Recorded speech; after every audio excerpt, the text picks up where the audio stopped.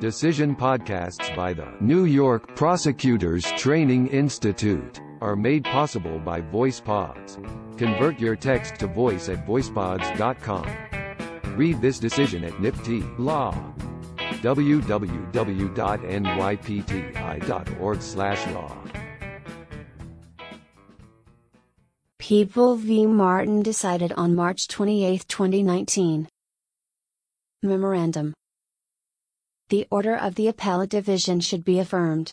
Defendant Timothy Martin challenges his conviction of criminal possession of a controlled substance in the third degree, Penal Law Section 220.16, criminal possession of a controlled substance in the fifth degree, Penal Law Section 220.06, and 2 counts of criminally using drug paraphernalia in the second degree, Penal Law Section 220.50.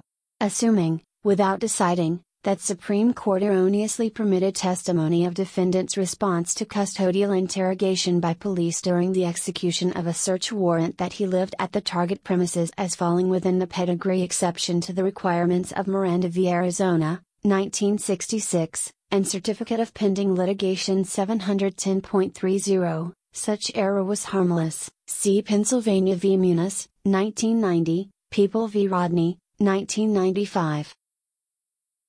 Police found defendant alone in a bedroom with drugs and drug paraphernalia in plain view. Police also found 4 other adults and defendant's son elsewhere in the apartment, and more drugs in an interior hallway closet. Given the jury's inability to reach a verdict on the charges related to the drugs found in the closet, the jury could not have relied on defendant's statement that he lived in the apartment to conclude that he possessed the drugs found in the bedroom where he was discovered, but not the drugs found outside this bedroom. As the evidence of defendant's guilt was overwhelming and there is no reasonable possibility that, but for the error, the jury might have acquitted defendant of possession for the drugs in the bedroom where he was initially found by police, any error was harmless. People v. Crimmins. Order affirmed, in a memorandum. Chief Judge DeFiore and Judges Rivera, Stein, Foley, Garcia and Wilson concur.